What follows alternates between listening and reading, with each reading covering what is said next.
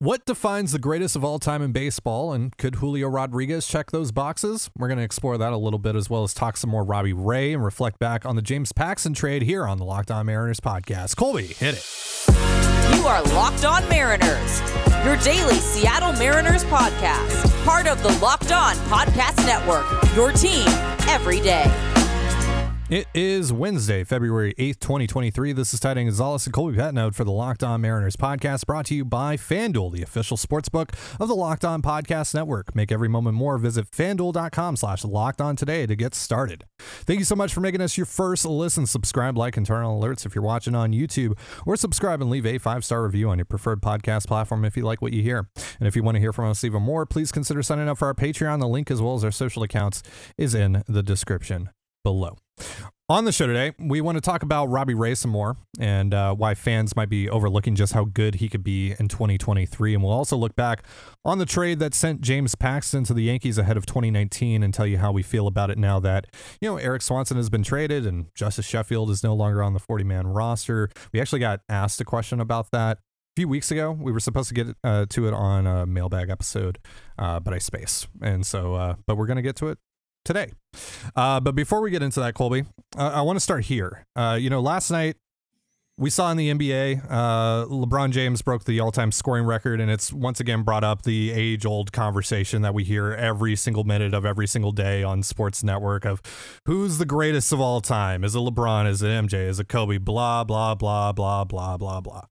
I find it very tiring. But I also don't really see this conversation being had in baseball, when these two conversations are really not too dissimilar, because one of the main driving forces of this debate in the NBA is the difference between eras. And obviously there is a vast difference between eras in baseball, and baseball in general just has a longer history and predates the NBA by decades and decades. But it's evolved so much over time. So, I'm kind of curious what your thoughts are on how much era impacts the conversation around the greatest of all time in baseball, and what essentially you value when you think about the greatest of all time. Is it just the numbers? Is it purely just the numbers, or does a player have to, maybe do something a little more unique to them? Do they have to set a record or do something like Ohtani, where, maybe Ohtani isn't necessarily elite at hitting or pitching, but he's very, very, very, very, very good at both, and that's what makes him an elite player? Or is it, does it even go beyond that and more so talk about iconography and popularity? Because maybe the answer there is Babe Ruth, or is it longevity and staying power? And that, of course, can kind of work both ways, or it can be argued both ways as well, because like right now in the NBA, the discussion about LeBron is like, he wouldn't have had that opportunity to break the scoring record if he wasn't playing, 20 plus years in the league. So does that impact the conversation for you as well? And just to take it one step further here and add a Mariners element to it, because, we are a Mariners podcast, of course.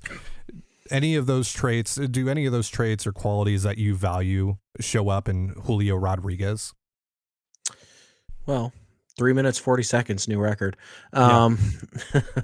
First of all, the correct answer is LeBron James. But when you kind of discuss, particularly era, like how do you value that? It's different, because one thing I'm 100% confident about is that if you picked up Babe Ruth in his prime and you dropped him into the 2023 game, he would not be a major leaguer, let alone in the discussion for greatest of all time. The athletes are so much better. The athletes are better now than they were even 20 years ago. It's just insane. The breaking stuff is better.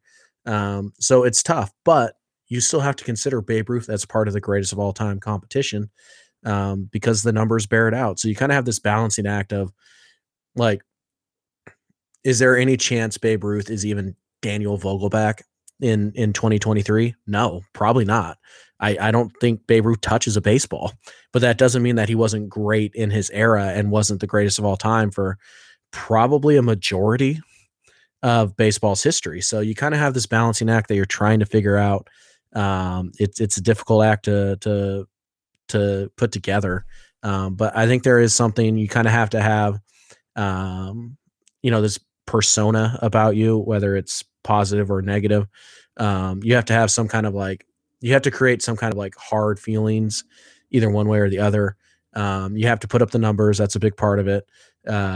And I think you have to excel at multiple aspects of the game. You're not the greatest, basketball player of all time because you just have the most rebounds, right? That's not how it works. You have to score, you have to rebound, you have to pass the ball, you have to play defense. And the same kind of goes, for baseball. So, I would stop well short of saying Julio is on track to be the greatest of all time, but he does have a lot of those attributes that would lend him some, some paths to get into that conversation, but it's highly unlikely. But it's a little bit of everything. You just kind of have to take it all in, and really what it's about is it's just personal preference at the end of the day. Sure. There is no correct answer, right? I mean, people get up, Brady's the greatest of all time, and then there's always going to be like, well, actually it's Jerry Rice, and then actually it's Lawrence Taylor, because you guys are forgetting deep, blah blah blah blah blah. It's really just about preference. What do you value? What do you think about? Because you know what? Honestly, the LeBron, Kobe, MJ question, there is no right answer, and that's the trick to the whole thing. Right. And that's the thing too, right? That I feel a lot of people, whenever we're talking about the greatest of anything of all time, really, it doesn't even just have to be sports. It can be music. It can be video games. It can be what have you, right? That a lot of this is driven by point of reference and personal preference overall, right? And that and that should be separate from objectively, from the objective here, and from objectively speaking on the topic as well, because that takes a lot of diving into, and that takes a lot of context, and that's just such a deep conversation that I think only a handful of people are truly capable of having.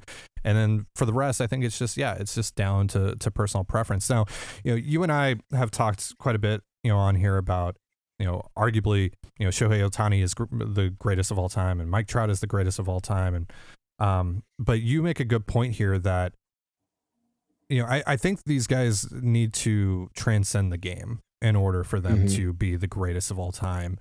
And while, at the core of it, Mike Trout might be very well the greatest baseball player of all time for everything that he's done over the last decade plus.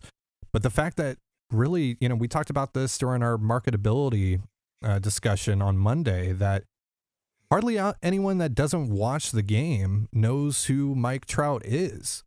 But you say Babe Ruth, people know who Babe Ruth is. People know who Barry Bonds is, Right, and it's whether they have strong feelings of positive or negative about them, they know who they are. We sit here and we say Kobe, and everybody knows exactly who we're talking about. We say LeBron, everybody knows exactly who we're talking about.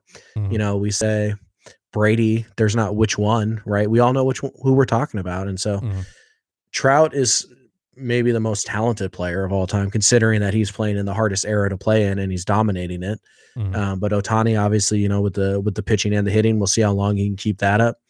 And the one other thing that is, always going to color these discussions is which era did you grow up watching? You know what I mean? So obviously, if you grew up watching and rooting for Willie Mays, you're probably going to say Willie Mays is the greatest of all time. Yeah. And I mean, did Willie Mays transcend the game? Yeah, he did. So, to me, greatest of all time is always one of those things where it's like, it's literally a topic that is set up to be divisive. Like that's the only value it has. Because ultimately, who's the greatest basketball player of all time could not matter less. Right.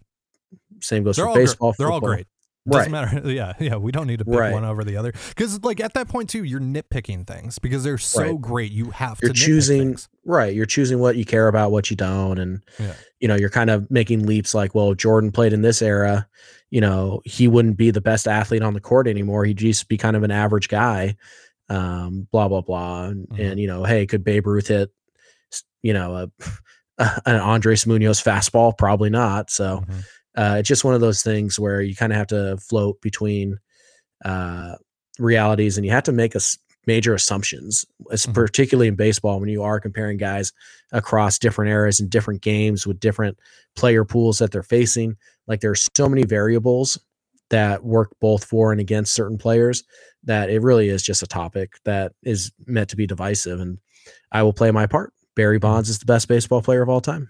I agree. And that goes back to what you were saying about, the era that you grew up watching, right? I grew up watching that era of baseball, and yeah, it's the steroid era, and yeah, we're gonna catch a lot of flack for saying that Barry Bonds is the greatest player of all time, but you think about someone runs, drew more walks, highest on base percentage, Gold Gloves, MVPs, and the steroid note, quite frankly, to me, is an oversimplification of a much, much, much deeper conversation. One that maybe we could eventually have on maybe our Patreon show. Maybe that would be a little bit better of a forum for that than here. But it's.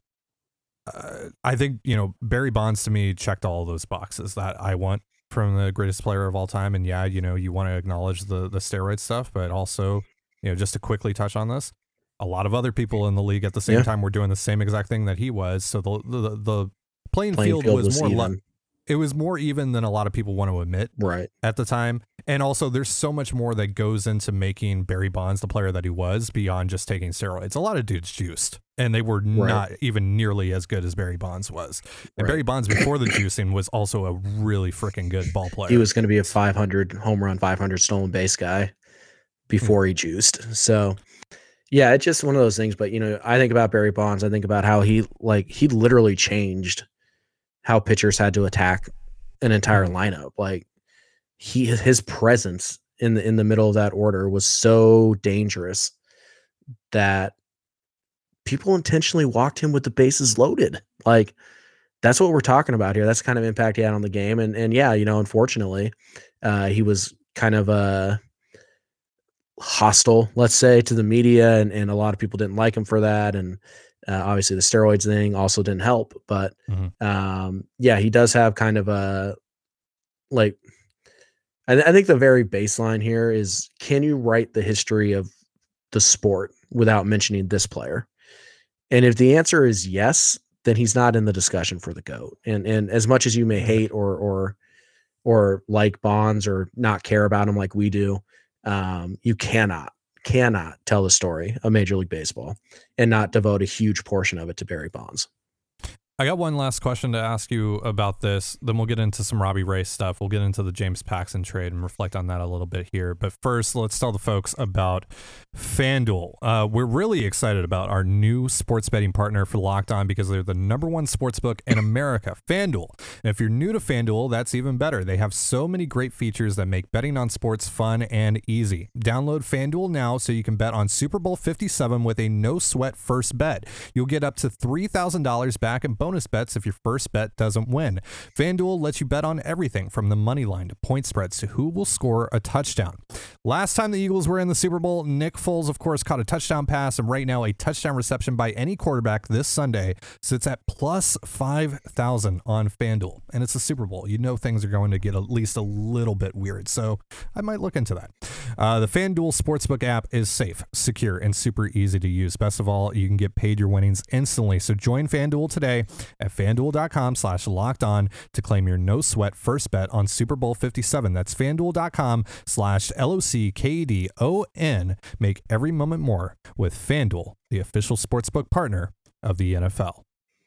You're listening to the Locked On Mariners podcast. Thank you so much for making us your first listen. So the last question that I have on the GOAT conversation here for you, Colby, is it possible for a pitcher to be the greatest of all time in the sport? Not with the qualifier of greatest pitcher of all time, just greatest player of all time in baseball. Is it possible for a pitcher? No, they don't impact the game enough. They pitch once every 5 days. Or if they're a reliever, they pitch 60, 70 innings a week. No, it's not possible. It's its own separate category. Yeah, it has to be, right? And hitters play every day, or they play almost every day, right? And just take the greatest pitcher of all time, whoever you think it is, Roger Clemens, Pedro, Randy, Maddox, etc. Yeah, sure, whatever, whoever, right? And ask yourself, would you trade prime them for prime Barry Bonds, for prime Mike Trout, for prime Griffey even? Right. No, you wouldn't, because those guys impact the game every single day. Right. All right, so let's talk a little bit about Robbie Ray here. We talked about him on Monday. We got asked how he could get back on track and all those things. And, that was met with some skepticism, I would say, in the comment section. some buffoonery. Sure, and especially in the Twitter replies. Yeah, specifically in the Twitter replies, I should mention. Sure. I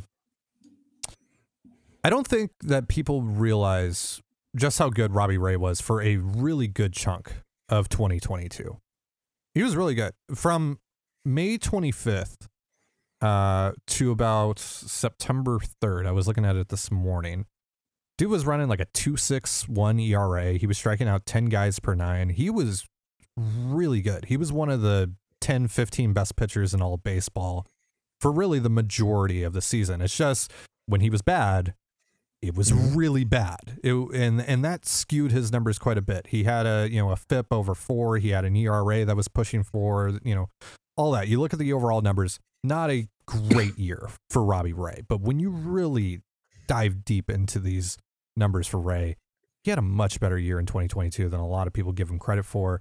And of course, the image of him giving up that home run to Yordan Alvarez is going to be burned in everyone's minds. And then that, start in Toronto as well. Mm-hmm. But I think, I look at these numbers.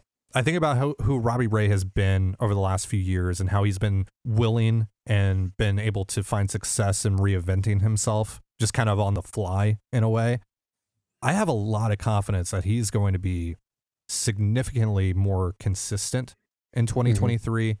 Maybe it's, not a huge change in overall numbers, but I think you're going to see a more consistent Ray and that there's just going to be less blowups. There's going to be more outings where he's only given up 3 runs. And it's just, he just goes out there and does his job essentially.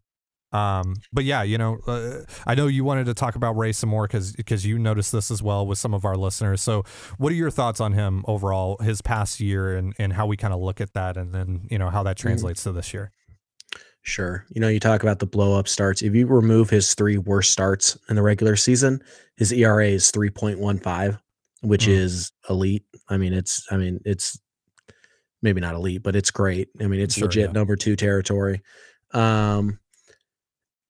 I think when people remember Robbie Ray, they think of him through the lens of Seattle signed the Cy Young Award winner. And in his first year, Robbie Ray was okay. So therefore he was bad. So you're starting your analysis from a flawed place because we told you last year, you're signing Robbie Ray coming off of a Cy Young season. You're not signing a Cy Young pitcher. Like that's just not how it works, right? Robbie Ray is going to regress some. And you could argue very strongly that Ray didn't deserve it the year he won it anyways. But regardless, your expectations were too high coming in. But again, you remove the three terrible starts, 3.15 ERA. And yes, I know you can't remove them. I get that. What I'm saying is that when Robbie Ray goes out there, there is an 80% chance you're going to get a good start from him. Mm-hmm. And that has value. I think there's also this idea that Robbie Ray's been bad for, every year of his career, except for the year he won the Cy Young. And that's not true because he wasn't bad this last year, but he also had some good years in Arizona. I think it helps to just kind of start with what is Robbie Ray? Like, what is the baseline Robbie Ray? And baseline Robbie Ray is you're getting a guy who's going to take the ball every 5th day. Robbie Ray has posted, every single start for the last 4 seasons. He hasn't missed one yet in 4 years. He's really only dealt with injuries once in his entire career. His numbers are extremely consistent throughout. You're talking about below 4 FIPs or right around 4 FIPs. You're talking about 11, 12 strikeouts per 9. And you're talking about, a guy who's posted multiple 3-4 win seasons and also happens to have a Cy Young on his resume. When you look at what Robbie Ray did, you brought up the numbers from May 25th or whatever. I had the numbers here from May to September 1, right? So basically eliminating April when he wasn't terrible actually in April, but in September also there was that monsoon that he pitched in Chicago and all that. Yeah. A game that never should have been played. Yep. But anyways, when you look at what he did, right, from May 1st to September 4th, I think, he made 22 starts. He covered 131 innings. He posted a 3.29 ERA, a 3.20 xFIP, and he struck out 10.76 per 9, walked 2.81 per 9. In that stretch, he was 12th in xFIP, 29th in ERA in all of baseball, not the American League. Robbie Ray was, during that stretch of time, He's a legit number 2. I mean, there's no sugarcoating it. He was a legitimate number 2 starter. Went out there, took the ball every single day, every single time through the rotation. Never missed a start. He was 24th in innings pitched during that time as well. So he posted. He went deep into games. He struck guys out. The only thing Robbie Ray really struggled with during that time span, which is what, 5. He struggled a little bit with his with the home ball, right? Command wasn't quite what it was the year before. We all kind of expected that to be the case. But when you look at the numbers and you peel them back and you look at the game logs and you go back and you watch Robbie Ray actually pitch last year, he was good for 90% of the year. He was worth his contract for 90% of the year. Unfortunately, because he was bad, in the last 3 weeks of the year, everybody thinks that he was bad for the entire year. It's lazy analysis or you're misremembering. It's one or the other, right? You're either trying to make Robbie Ray look worse than he was because you have an agenda and you're trying to put out this point that the Mariners wasted money on him, or you're misremembering because he was so bad in the playoffs that that's all you can think of. And that's not fair, because if Robbie Ray has these struggles in June and we're talking about how good he was from July through the playoffs, he was as good as he was from May to September, right? If he does that from July on, we're talking about Robbie Ray as a dark horse Cy Young candidate this year. Right. So it's unfair for Mariner fans to sit here and say, Robbie Ray is a bust. Robbie Ray is a bum. He was terrible last year, because none of that is true. And oh, by the way, Robbie Ray probably enters this year as your number 4 starter. Yeah. It's like, I can get being disappointed with his year, being underwhelmed by his year. Sure. Even that seems like a stretch to me, but even that, you get into the deeper numbers, right? And it's a lot better than, it paints a more full picture here, right? Where really the big issues were isolated to a few sporadic instances. Right. It's just they tended to bunch up too, right? Like if Robbie Ray had a bad start, it was typically he was going to have another one, right? Mm-hmm. He would get on these little rolls. It wasn't like one start here, one start here, one start here. It was like, no, he'd have like 3 mediocre starts in a row, but then he'd be great for 15, Right. Yeah. Especially that, that role that he got on when he re-implemented the 2-seamer and all that. I believe that began against Boston, or well, he started to throw it in that awful start against the Astros, but then he went out against Boston and shut Boston down. Had a couple of nice. What? Do you remember what his what the final line was in that Houston start that was so terrible? I think he only gave up like 4 runs, right? It was the 2 home runs that he gave up, and that was it. Yeah. So that game that you're talking about was against Houston. I think that was end of May. It was on June 6th. June 6th. Yeah. Terrible Robbie Ray, right? 5 innings pitched, 4 runs, 3 of them earned, 3 walks, 3 strikeouts, 3 home runs, 3 solo home runs. Right. And then, I mean, some of that was in Houston. Yeah. Some of what made that worse though was like he wasn't able to find the strike zone consistently, and like it was clear that he was. Oh, it didn't look great. Yeah. It was rough.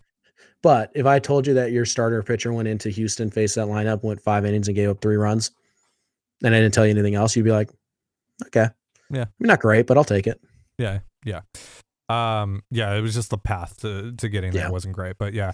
No, I get what you're saying though. It's just, I again, like you can be underwhelmed by or whatever.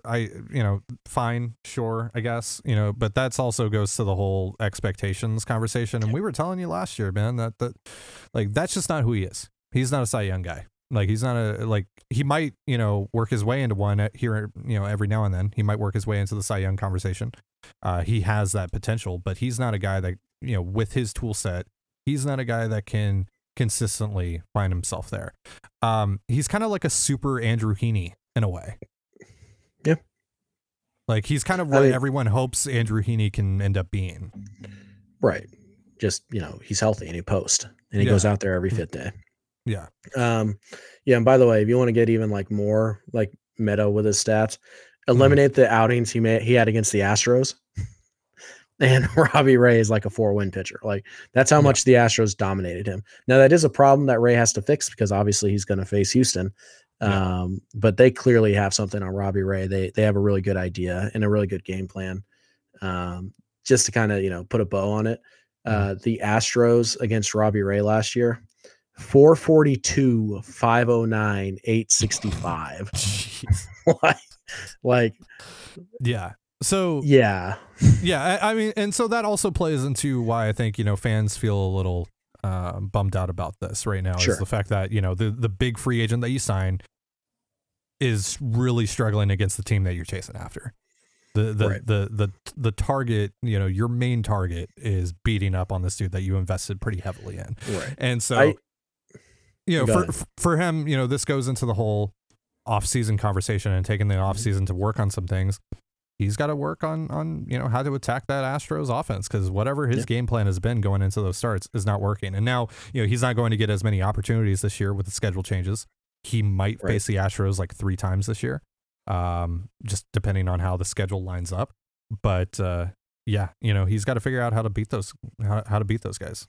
Right, because it's not just the regular season. Like you get 3 starts in the regular season, fine, whatever. If you plan on, going to the World Series, if that's your aspiration, you're going to have to beat the Astros. Yeah. Like you're going to have to be the team that takes them out. Nobody's going to do it for you. So, I guess, at the end of the day, I would say, I guess if you're disappointed by Robbie Ray last season, there's nothing I can do to change your mind on that. I think your expectations were too high, and I think you're putting an enormous amount of value on his last 5 starts instead of the other 27. And that's just about timing. That's about bad luck. That's really not anything there. But like I said, if you're disappointed by Robbie Ray, fine. I mean, there's nothing I can do to change that. But I think you need to understand that Robbie Ray is entering, this season presumably as your number 4 starter. Whether he pitches 4th or whatever, it doesn't matter. Yeah. He is behind Luis Castillo, George Kirby, and Logan Gilbert. No other team in baseball has a number 4 with as much upside as Robbie Ray. You're not overpaying Robbie Ray. Robbie Ray is not hurting the Seattle Mariners in the slightest right now. So lastly here, we got asked a question a few weeks ago when we were doing Mailbag Monday. I was meaning to include it in our show, and then I just spaced on it. This came from a listener of ours named Brandon, at Brandon_SW4 on Twitter.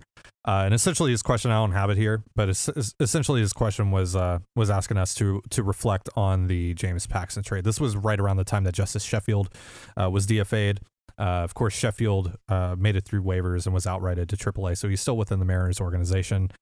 But his ability to get to the major league level is slim to none. Yeah. To be very, not a lot of paths. To be generous about it.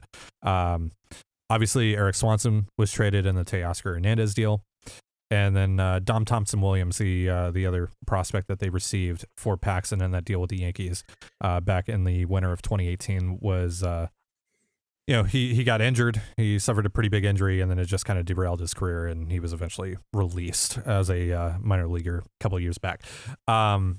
Looking at the WAR totals, not a big disparity between what Paxton gave the Yankees and then what Swanson and Sheffield combined to give the Mariners. 3.8 F4 from Paxton, 3 flat from Swanson and Sheffield. This is one of those deals where both teams didn't really get what they were hoping for out of this deal. Paxton, did pitch in some pretty big games for the Yankees, including a playoff game. And had some nice moments, but of course, got injured and eventually made his way back to Seattle, and you guys know the rest. So how do we feel about this deal now in retrospect? Now that it's more or less complete, we know that the Mariners get Hernandez for Swanson, so we still have to see kind of how Teoscar goes this year. But here I'll let you go. The Mariners are going to end up winning this trade in terms of just WAR, because Teoscar is going to put up more than a 0.8. And I know people don't like it when you include, other players that weren't in the trade in your trade analysis, but that's just the reality of it. That's just the fairest way to do it, because the Mariners were able to extract value from Eric Swanson, both, on the field when he pitched for them, but then they were able to flip him for something that helps them now. That all counts towards what this trade allowed you to do, because if you don't make this trade, you don't have Eric Swanson to trade for Teoscar. See how that works?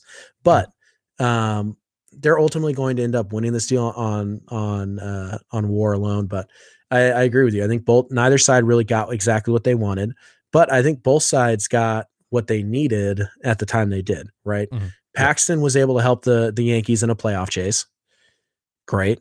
Eric Swanson was able to help the Mariners in 2 playoff chases, including one where they actually made the playoffs, right? So when you look at it, even if you want to remove Teoscar, right, and you say Paxton gave the Yankees 3.8 wins and Swanson and Sheffield only gave the Mariners 3, the Yankees win. Here's the deal, right? That 0.8 wins, how valuable was that going to be to the 2018 or 2019 Seattle Mariners? Nothing. It was worth nothing to you. How valuable would the little bit of extra in 2020 have been to you if Paxton was even healthy? Nothing, right? Those wins are empty in 2019 and 2020 because the team wasn't built around Paxton to compete for a playoff spot. Those wins don't have value to you in 2019 and 2020, whereas the wins that Eric Swanson were responsible for or gave you or helped you get in 2021 and 2022 were hugely impactful because you were in a playoff chase for both seasons. So again, neither side really gets exactly what they want, but the trade did help each side make the playoffs once, which is pretty fair. And again, because I refuse to say that we can't include Teoscar Hernandez in this trade. Teoscar is going to be involved, presumably, in another playoff chase. So in reality, Seattle traded James Paxton, right, for 2 years of James Paxton and 2 years in which they had no chance to compete whatsoever, for 2 years of an impact reliever and during playoff chases and an impact bat, 1 year of an impact bat. So to me, this deal is still a good deal. I would still make it. Now, I don't know what other deals were on the table for James Paxton, right? We don't know. And I, as much as people want to say, oh, well, that's a bad trade, whatever, I still consider process at the time it was made. And at the time the trade was made, getting Justice Sheffield for 2 years of James Paxton, who had an injury history, was huge. Justice Sheffield was a legit top 30, 40, 50 prospect, somewhere in that range. Right. I want to touch on something real quick that you said here, because I know people are going to hear that and take pause for a second on that James Paxton wouldn't have provided value in 2020.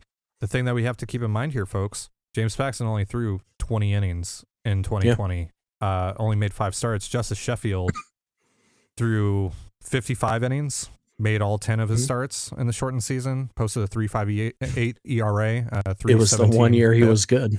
And he was worth 1.6 F4, which was 1.3 F4 better than Paxton that year. So, context matters in that as well. So, right. It depends on how you want to look at the trade at the end of the day, right? If you're just looking at it like Justice Sheffield was supposed to be a mid-rotation starter and he's not, so it's a bad trade. I mean, okay, it sucks. It's disappointing. It's disappointing the way that Sheffield's career went after the promising 2020, but at the end of the day, did the Mariners rebuild get furthered, and did the Mariners come out on top in this transaction? Yes. Yeah. To me, it's not debatable. Yes. The Mariners, this is a good trade for the Mariners. Is it a great trade? No, of course not. A great trade would have been Sheffield giving you, 3-win seasons 5 years in a row. Didn't happen. But does that mean the trade is a disaster? No. The Mariners salvaged this trade, I think is a fair way to say it. Yeah, I feel pretty good about the trade overall in retrospect. And, sure. Again, I am going to count Teoscar in this whole thing because it's a huge part of it. I mean, Adam Macko is interesting and the Blue Jays really like Adam Macko, but Eric Swanson was the driving force of that deal, was the driving force of landing Teoscar Hernandez. And you acquired that amount of club control for Swanson.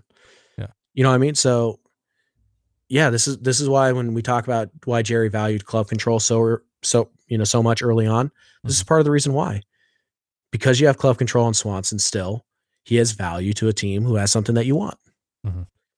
They're all connected. I mean, building a baseball team is not binary, right? It's not 1 + 1 = 2. That's not how it works. Sometimes it is, but a lot of the times it's 1 + 1 + 2 - 3 + 4. And you just kind of try and figure it out, along the way, and you connect the dots. So to me, this trade is, like I said, it's not a home run. I mean, And we all love James Paxton. I was certainly sad to see him go, but I understood why. It made a lot of sense at the time. And they were able to reunite with him. Obviously, that didn't go the way that anyone hoped, but, man. But they were, and I think there is something to that as well, that, Paxton ended up leaving New York after giving them some value, but not a great ton of value. And then coming back to Seattle at the end of it, and there was a chance for a while there to have a rotation that included both Justice Sheffield and James Paxton in it. Not even 2 years later. Imagine like a healthy James Paxton in 2021. Yeah, that team probably makes the playoffs. Yeah, that probably adds at least a win to their total. A win or two, probably, which is essentially what they needed to break through there. So, yeah, that sucks to think about. Now I'm sad here as we good job, Ty. Good job. Yeah. All right, well, that's gonna do it for our show. Thank you so much for joining us here on the Locked On Mariners podcast. For Colby Patnode, I'm Ty Dane Gonzalez. Be sure to give us a follow on Twitter at @LO_Mariners. You can follow me at Dane Gonzalez, DaneGNZLZ, and Colby at CPAT11, that's CPAT11. You can also find all that stuff in the description of this episode. And thank you again for making us your first listen. Now make your second listen. Locked On MLB Prospects host Lindsey Crosby is a prospect encyclopedia, and he's going deep on the MLB stars of tomorrow. It's free and available wherever you get your podcasts, just like us. And with that, have yourself a beautiful baseball day, and we'll see you on Friday. Peace.